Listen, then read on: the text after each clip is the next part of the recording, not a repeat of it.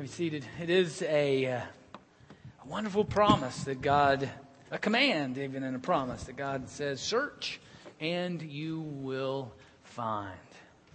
And as we come to God's written word, we come to His written revelation to us where He speaks to us of who He is and what is important and what is the value of life and how we live into His very heart and mission.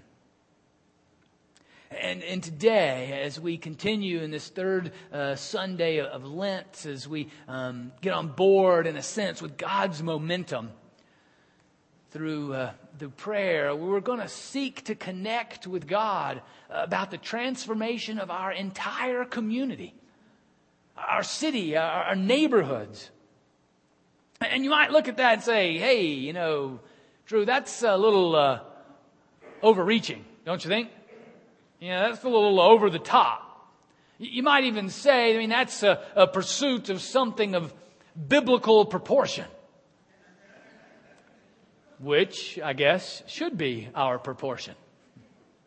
But it is over the top. But I think it is, as we'll see in God's Word, God's desire for us to pursue and even to have accomplished the transformation of our entire communities. I invite you to turn with me to Isaiah 61, verses 1 through 4, and then Matthew 5, verses 13 through 16. The Isaiah passage starts on page 603 in your pew Bible, if you want to turn there. And then Matthew 5 is on page 786. Or you can follow along on the screen or on whatever handheld device you might have. Let's pray. Gracious God, we give you thanks for your written word that does speak to us of your truth, that awakens us, that leads us to prayers, to pursuing you in ways that are wildly optimistic and even dangerous because it's the nature of your kingdom. Otherwise, Lord, we could easily just sort of be stuck wanting to protect ourselves and just take care of me and mine or our own. Speak to us, Lord, to continue to break us out of ways that we are neglecting your call and your blessing and the reason for your blessing upon us. In the name of Jesus we pray. Amen. Isaiah 61, starting with verse 1. Hear the word of the Lord. The Spirit of the Lord God is upon me, because the Lord has anointed me. He has sent me to bring good news to the oppressed, to bind up the brokenhearted, to proclaim liberty to the captives and release to the prisoners, to proclaim the year of the Lord's favor and the day of vengeance of our God, to comfort all who mourn, to provide for those who mourn in Zion, to give them a garland instead of ashes, the oil of gladness instead of mourning, the mantle of praise instead of a faint spirit. They will be called oaks of righteousness, the planting of the Lord to display His glory. They shall build up the ancient ruins. They shall raise up the former devastations. They shall repair the ruined cities, the devastations of many generations. Matthew 5, starting verse 13, the words of Jesus. You are the salt of the earth. But if salt has lost its taste, how can its saltiness be restored?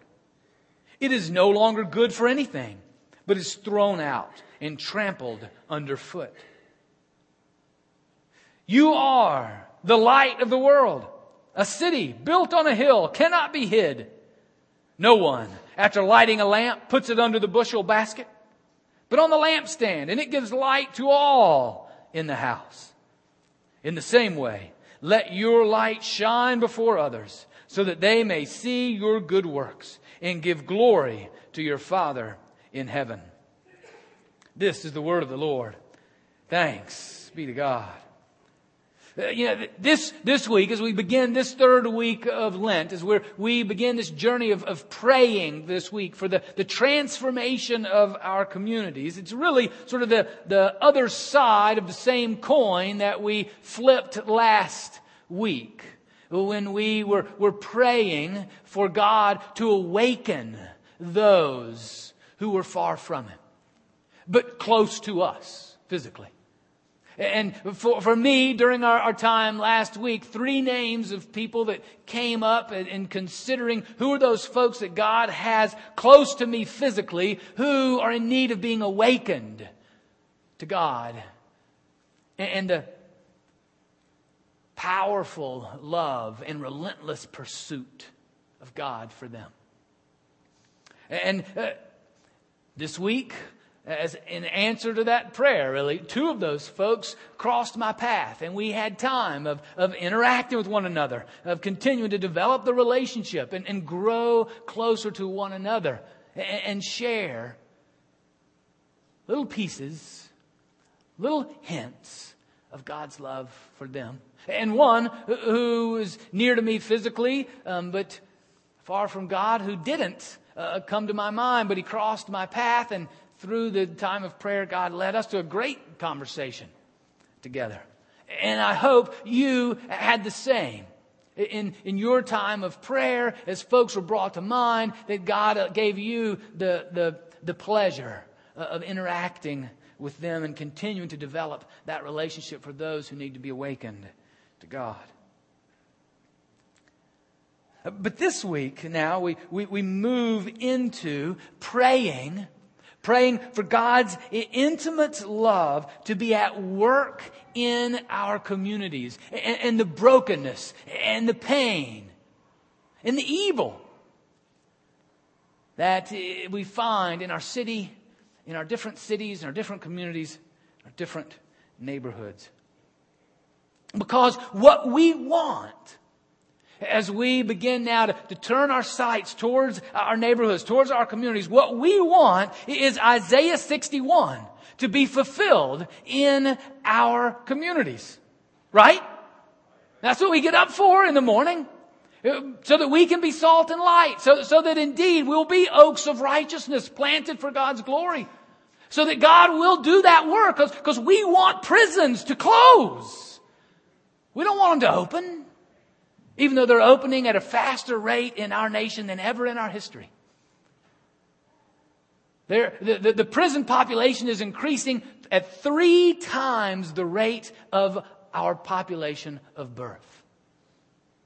We want prisons to close. We want addictions to shrivel into nothing. We want families to flourish in the fullness of God's creation, right? I mean, we want the joy and peace that only comes from Christ to be in everyone's heart and everyone's life. That's the picture that Isaiah is painting for God's people, that the ancient devastations will be rebuilt. Not just, we'll build a nice new building, but that which was devastated will be rebuilt. That which is ruined will be made anew. That's why we get up every morning as followers of Jesus. That's what God wants His church to be participating in. That the healing transformation of our neighborhoods, of our city, of our communities. God has not created the church to be like a lifeboat so that we can just get through the storm. God has not created the church just to be a bomb shelter that we can run to as a fortress in the midst of the destruction. He has not made the church a hospice for sinners so that we can die painlessly. Now, it serves that purpose, but that is not the full purpose. He is, the most common use in Paul's language of the church is not as a fortress or not as a hospital, but as an army with a mission. And that mission is to rebuild what is devastated and ruined around us. And I fear in the midst of such trouble, we've lost sight that that's the picture, the biblical picture of the church. And so we can say, man, praying for the transformation of entire communities, that's crazy. Let's do something that's attainable. But I propose to you that that's the biblical call. Consider a number of different characters in the Scriptures. Consider Daniel. Now, we've preached gone through a whole sermon series on Daniel. So for some of you, I know you remember that perfectly. But there's others of you that weren't here during that time. So I'll recount just a little bit of that story of Daniel. He was one of the leaders in Israel, a prophet, one that was wise, sought God. And Babylon, the nation of Babylon, during his lifetime, came through and destroyed Israel, wiped it clean. And took Daniel and a whole bunch of other folks captive, kidnapped them, brought them to Babylon, made them live there. And they did. Daniel and a bunch of his friends lived there. And the passage we read from Jeremiah was God's word to Daniel and to those in exile. As you're in Babylon, in this city in exile, work for the welfare of the city. Work for the peace and prosperity of Babylon, where God has you. He was to work there, even though he was forced to live there. He was not a willing missionary. But God called them to be at work as salt and light. Joseph is another one. Remember, Joseph, he is similar to Daniel, was sold into slavery by his own kin and landed in Egypt. But through God's blessing and leading and Joseph's following God's blessing, he became one of the most powerful people in Egypt and was used by God to lead the nation through a horrendous famine so as to save untold numbers of lives. And this is in Babylon and in Egypt. And of course, we see this embodied perfectly in the life of Jesus. For wherever Jesus went, he brought the fullness of God's kingdom. And so wherever he went, he spoke truth and he healed disease. He offered for the forgiveness of God and he fed hungry mouths. He worked and was the transformation of entire communities. He was salt and light of the world. And now, to the words of Matthew, he's handed that baton onto us. He doesn't say, you're going to represent the salt. You're going to tell stories about the salt. That you're going to tell stories about the light. He says, you are. You are the salt. You are the light. Now, he fills us with his Spirit. He forms us according to his character. We don't just sit down with us, give us some instruction and kick us out the door. But he goes with us, in us, and all around us. But we are the salt and light of the world.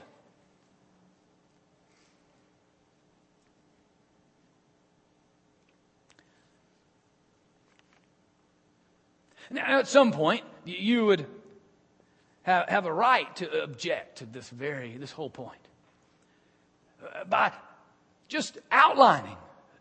But Drew, do you know the enormity of the problems that we face?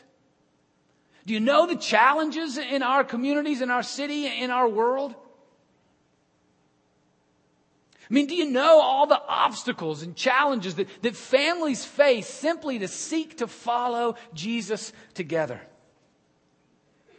Do you know the unemployment and the ravages that it causes? Do you know the challenges of poverty and generational poverty? Do you know how rampant greed is in and around us? Do you know how much addictions, drug and alcohol steal life? How pornography steals relationships and love, and how it's increasing by 10 times every decade? Do you know that in our community, the foster care system is broken?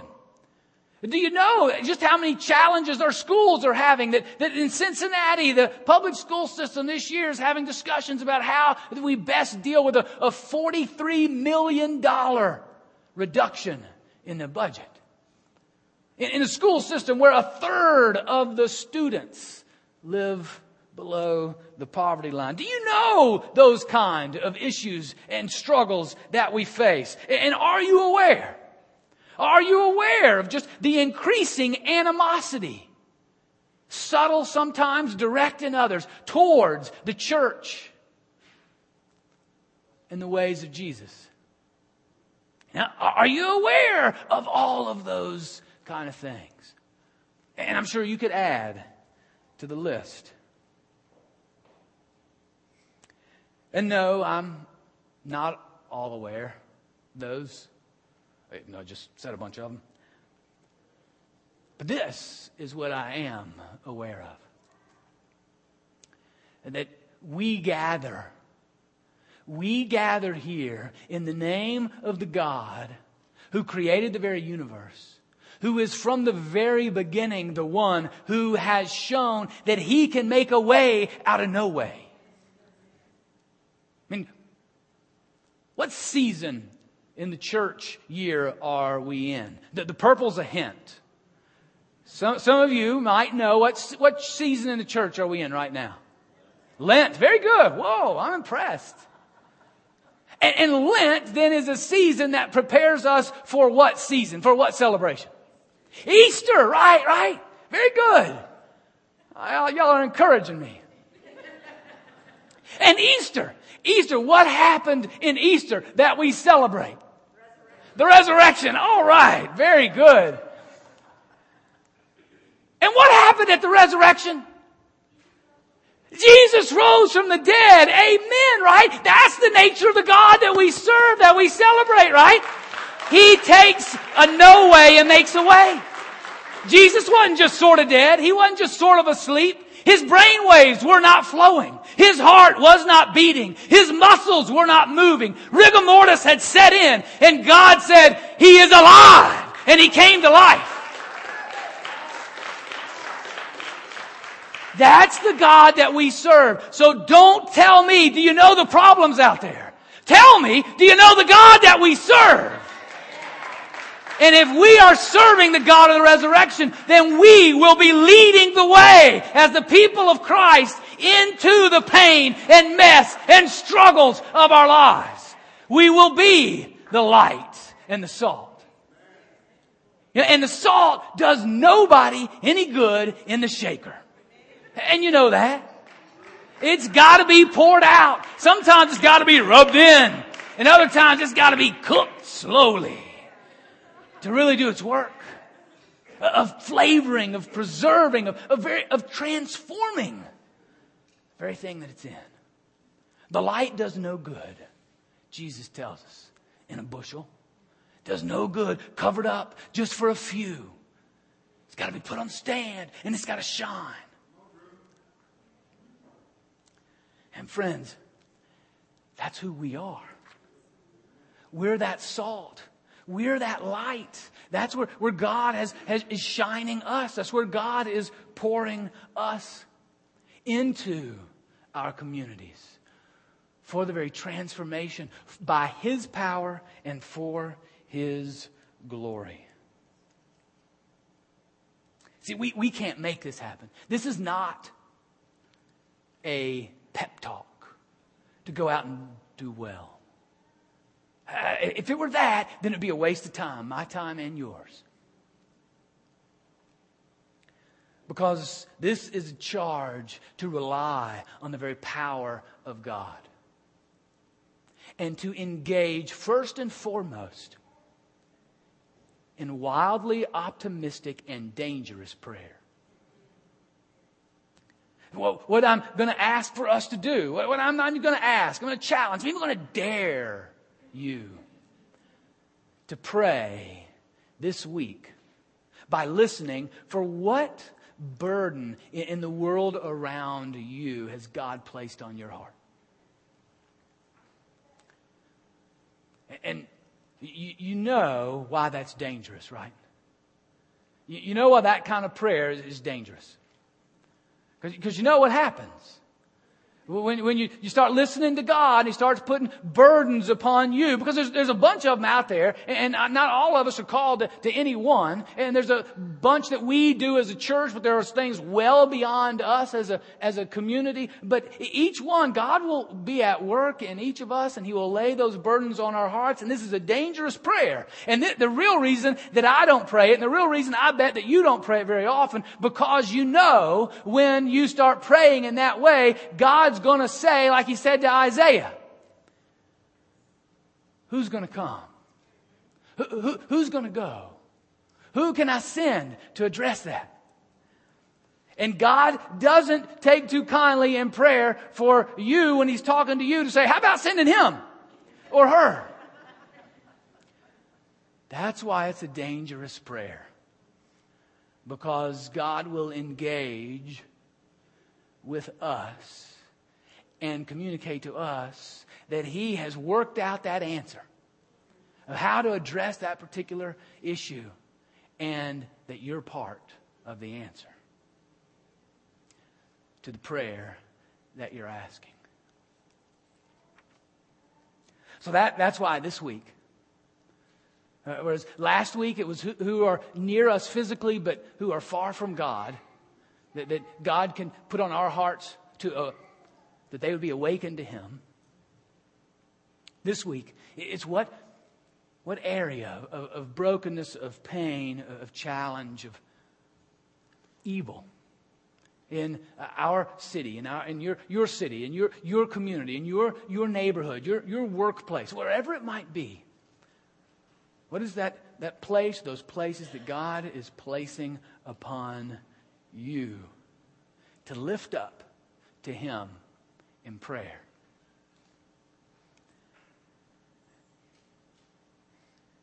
Amen.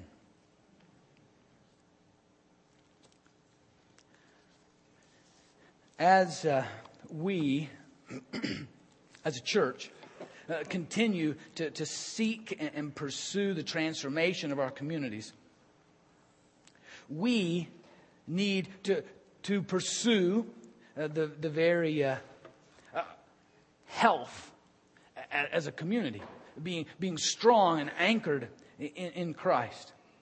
And we've got a lot of different issues on our plate, a lot of different possibilities, a lot of different ministries, and we are in a sense at a crucial time in our life together as a church. And the session, those that are called and elected to lead us in the ways of Christ, and to be a church that is pursuing God's kingdom to the fullness, have recognized that and want to come before us in a time of declaring their leadership and their desire to be in relationship with you, so that we are, and as we were singing, we are one.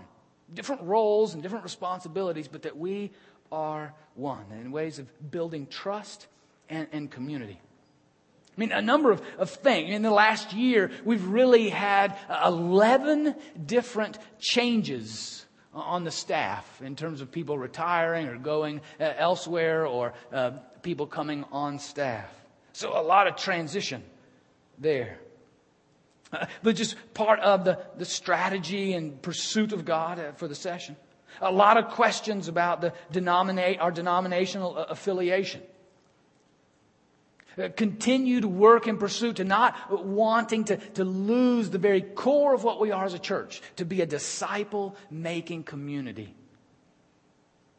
And as we enter into a season, as annual season of nominating officers, pursuing God's lead for those who will continue to lead us. So because of those and other things, and that sense of the gravity of this time, the session of the church wanted to come before you and declare their commitment and to seek yours as well, to follow Christ together. So I'm going to invite the session to come up here to line the platform so that you'll see who they are if you don't know. We thought about having each one of them hold a number and then giving out a bunch of sheets of paper and you write their name next to the number just to see who would win that, but we're not going to do that.